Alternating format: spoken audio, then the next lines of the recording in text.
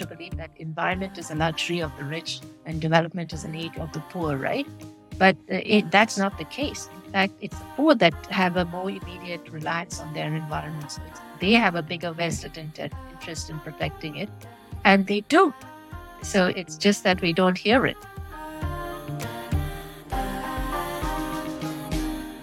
In the paper, forced displacement is short-term, but the reality is that displacement or forced displacement is long-term. Therefore, people have to be realistic and move beyond short-term to a more long-term solution.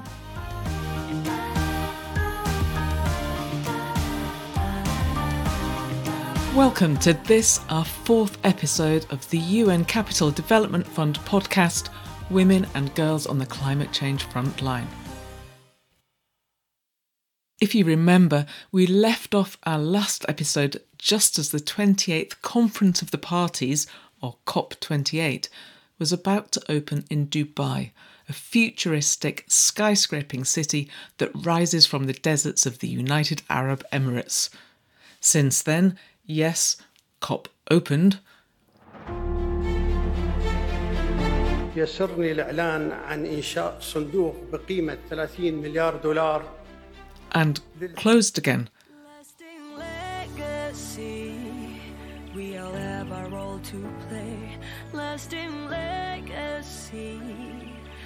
And while it might feel like that was all some time ago, it's worth a look back at COP, as the theme for this week's podcast is policy.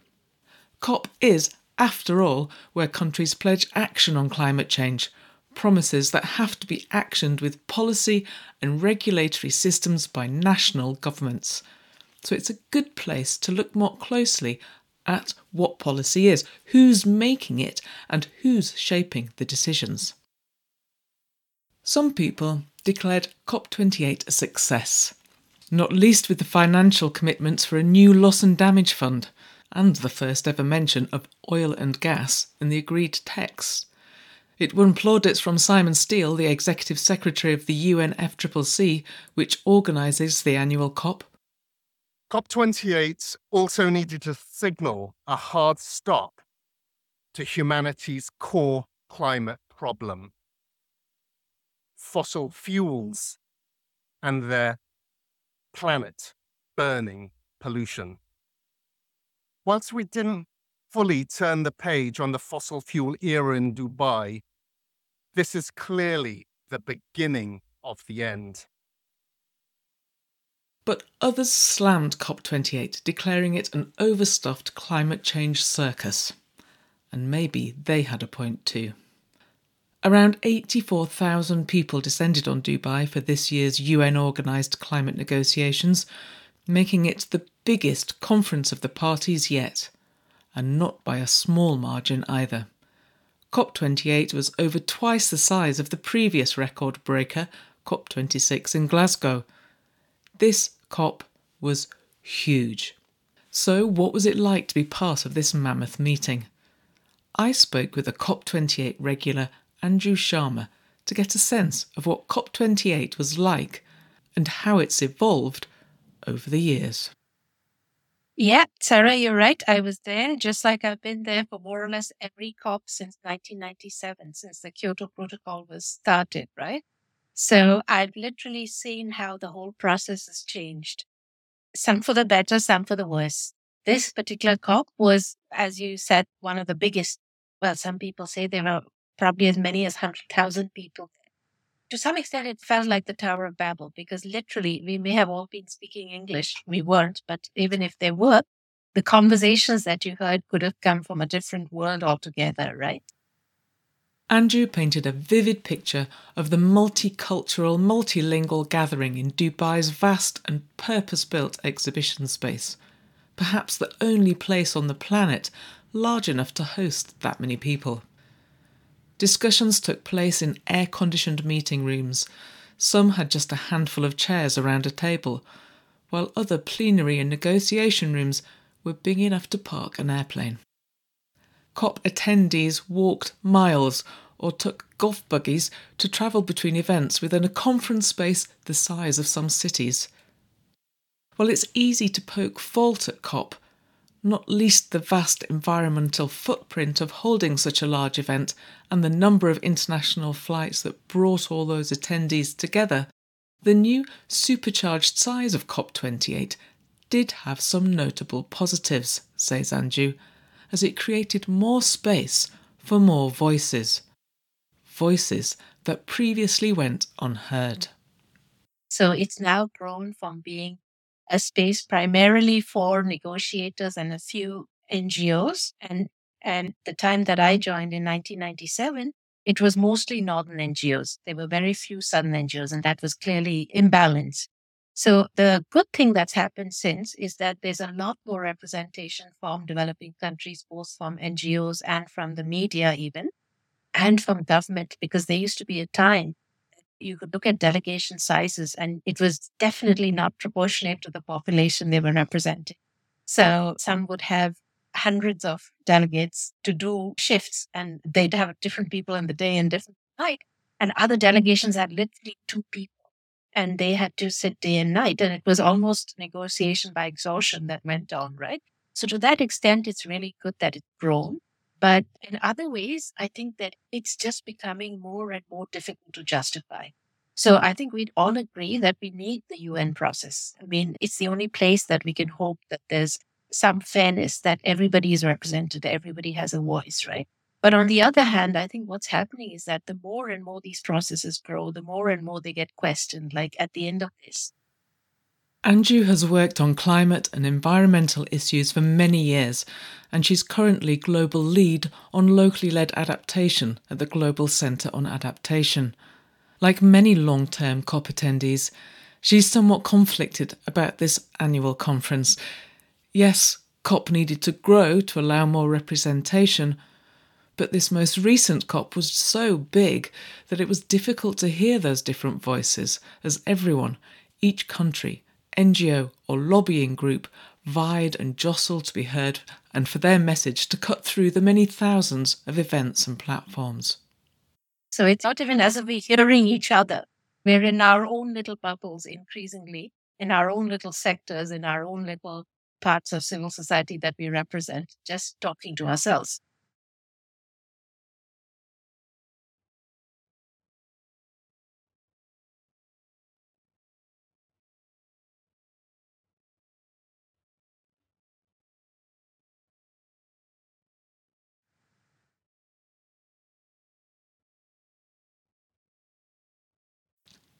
Peak COP, and that may well be the case, for next year's hosts will certainly struggle to accommodate anywhere near as many participants. At the end of this year, the circus moves to Baku, capital of Azerbaijan, for COP29, and if you're planning on attending and you haven't already secured a hotel room, good luck. But let's get back on track here. Policy.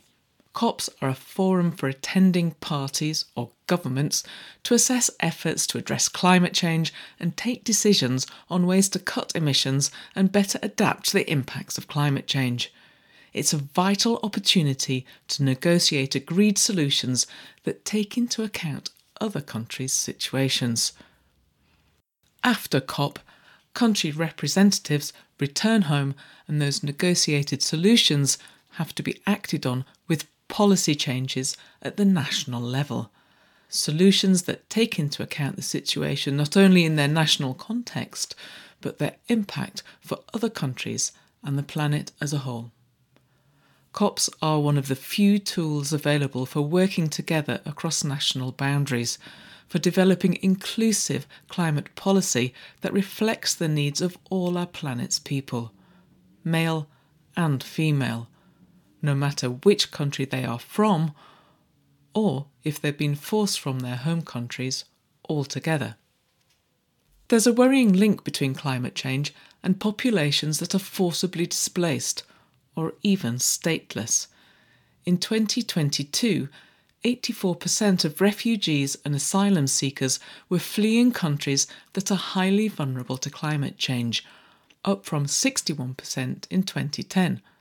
And while the link between the people being made refugees and climate change appears to be growing, solutions for helping those refugees return home seem to be narrowing. only 1% of refugees returned home at all in 2020, according to UNHCR data. 1%. Perhaps more than any other group, refugees and stateless persons, especially highly vulnerable groups like displaced women and girls, are particularly in need of representation in policy making, and that includes having a voice at international events like COP.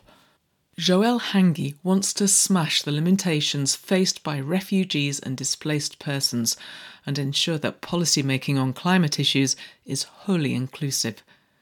She's highly motivated and super well informed. And with good reason. She's a refugee herself. Originally from DR Congo, Joelle was forced to flee her home to escape conflict at just 19 years old. She's completed her studies and launched her adult life in a refugee camp in Kenya. And she's determined that her refugee status should not deny her and millions like her across the globe a voice.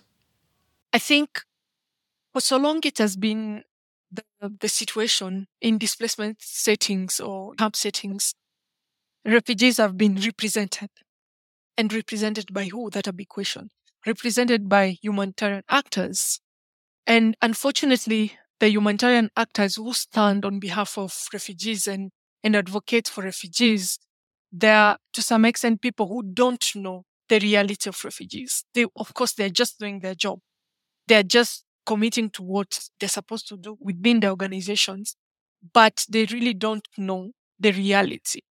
And in this kind of gathering, like high-level gatherings such as COP, I thought it's really important that people should really move beyond considering refugees as the recipient of aid, whereby they don't have to be involved into these gatherings.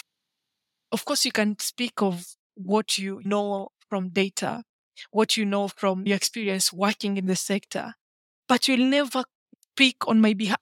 I know my own experience. I know the reality, and probably I'm well placed to speak on behalf of my fellow refugees because I've been in that situation compared to an outsider who is just coming and speaking or taking decisions. That's why I thought it's really important for people to start rethinking what are the inputs that they can get from displaced people themselves or refugees, because being a refugee doesn't mean you don't have your brain, you don't have the ability to do things. You do have. It's only policy that limits you. So it's really important to come up with a policy that is very inclusive and structured in a way that gives displaced people an opportunity not just to speak, not just to be part of these high-level conversations, but also to be part of the solution, be part of what is happening tangibly within their community. Joelle worked hard, overcoming very difficult odds to gain the platform she has today. Education, including online studies, were the key to her personal advancement. But that wasn't easy when living as a refugee, with unreliable access to electricity and only a smartphone to access the internet. It would seem that ensuring a more inclusive negotiation space is paying off, though. According to the latest assessments from the UNFCCC, 75% of all countries' nationally determined contributions and 97.5% of their national adaptation plans and 77.1% of adaptation communications include gender considerations. This is a significant uptick on just a few years ago. But bringing more women into the climate discussion is only a part of the battle. When it comes to climate change policy development, countries are negotiating responses to new data. Humankind has entered previously uncharted territory. The planet is warming, and just how that will impact weather patterns, our food systems, and the planetary functions that sustain life, our lives, is still being understood. Another key question to consider is who is writing the reports that provide the basis for the negotiations? Who is analysing the climate change data on which policymakers base their decisions. Lisa Schipper is Professor of Development Geography at the University of Bonn. If you follow the news, then you'll perhaps be aware of the UN reports that come out on a regular basis with the latest scientific findings on how climate change is impacting our planet. These IPCC reports, IPCC being Intergovernmental Panel on Climate Change, bring together our best understanding on climate change, our attempt to chart this uncharted territory and make informed policy-making choices. I'll hand over to Lisa now. So the IPCC is an intergovernmental panel that is composed of all the governments in the world pretty much. And the governments decide that they want to have scientific assessments to support policy making on climate change. So these assessments are done by authors who are nominated by their country governments or organizations, and then a group of people makes an assessment, decides on who should be included, and the criteria that they take into account, of course, expertise, but then also gender and representation of global north and global south. Lisa is an IPCC report author. The authors are numerous and spread across the world, but not evenly or equitably. You may not be surprised to hear that there's an imbalance here too. Lisa again. As an author, you are not paid, so that already creates an issue because we know that it's more men who have permanent positions. And if you don't have a permanent academic position, that means that you're on money where you constantly have to run after research funding. So to get research funding, you need to write applications for proposals, grants, and that can take months of your year. So that already is where you see a gender difference coming in, right? So those who have permanent, stable positions, they can do something like IPCC because they have more time because they don't have to spend the time looking for research funding. Also, they probably advance faster in their careers if they're men because they haven't done a lot of care work because we still see women predominantly doing the care work. Because IPCC authors are volunteers, we basically are tasked to look at the climate science, and climate science defined very broadly, that is also social science, includes things like relationship between sustainable development and climate change and so on. And we're tasked to look at that and say, what do we know? What do we not know? Where are the gaps? But mainly, like, what can we say about how things are developing? For example, how can we connect the impacts in particular areas of the world of, for example, on water resources with other issues such as gender issues or poverty issues and so on. And then when they get published, they are basically public property. And so all of us who were in the sixth assessment report, a lot of us did a lot of publicity afterwards to try to raise awareness of what was in the reports because they're huge things. But again, it's all for free. So again, you can start seeing the kind of who is involved and who isn't involved. So there are more men IPCC authors than women, and more of those authors come from the global north than the global south. Who's preparing the data is important, says Lisa, as is moving away from treating climate change as only a technical problem that needs a technical solution. It's about bigger social questions. It's about development and equality. Much of the discourse that dominates when we talk about climate change suggests that climate change is some kind of technical issue. It's just a technical problem that also has technical solutions. It thereby skirts these really thorny issues around gender because they're really hard to deal with. And if we say, like I like to say, climate change is not about climate change per se, it's about development, then inevitably we have to get into these issues. Who's the most affected? Why? Why do we even have this situation where women, for example, are being exposed to sexual violence because there's no more water available and they have to walk really, really far to get water? That in itself should be enough for everybody to be up in arms and saying we have to address climate change, but we also have to address these issues, the fact that women and children, girls, are so exposed and so vulnerable to all sorts of challenges. I think the point is that if we continue to take our knowledge from mainly men doing models on climate change, sitting in comfortable places in the global north, then we don't encounter these challenges that actually are what we really need to deal with, and that solutions also have to include. I really enjoyed my discussions with Anju, Joelle and Lisa. 3 very inspiring women making very compelling cases and doing their utmost to bring women's voices into climate policy at international events like COP and through their day-to-day research, work and lives.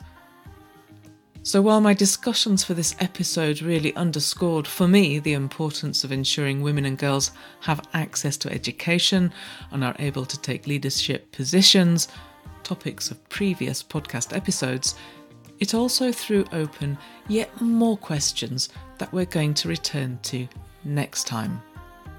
Because throughout these discussions came a consistent sense of imbalance. An imbalance in who drives the debate. An imbalance in who gets to be heard, who writes the report, and ultimately who develops and implements the policy. Who in all of this has the power, and is it fair?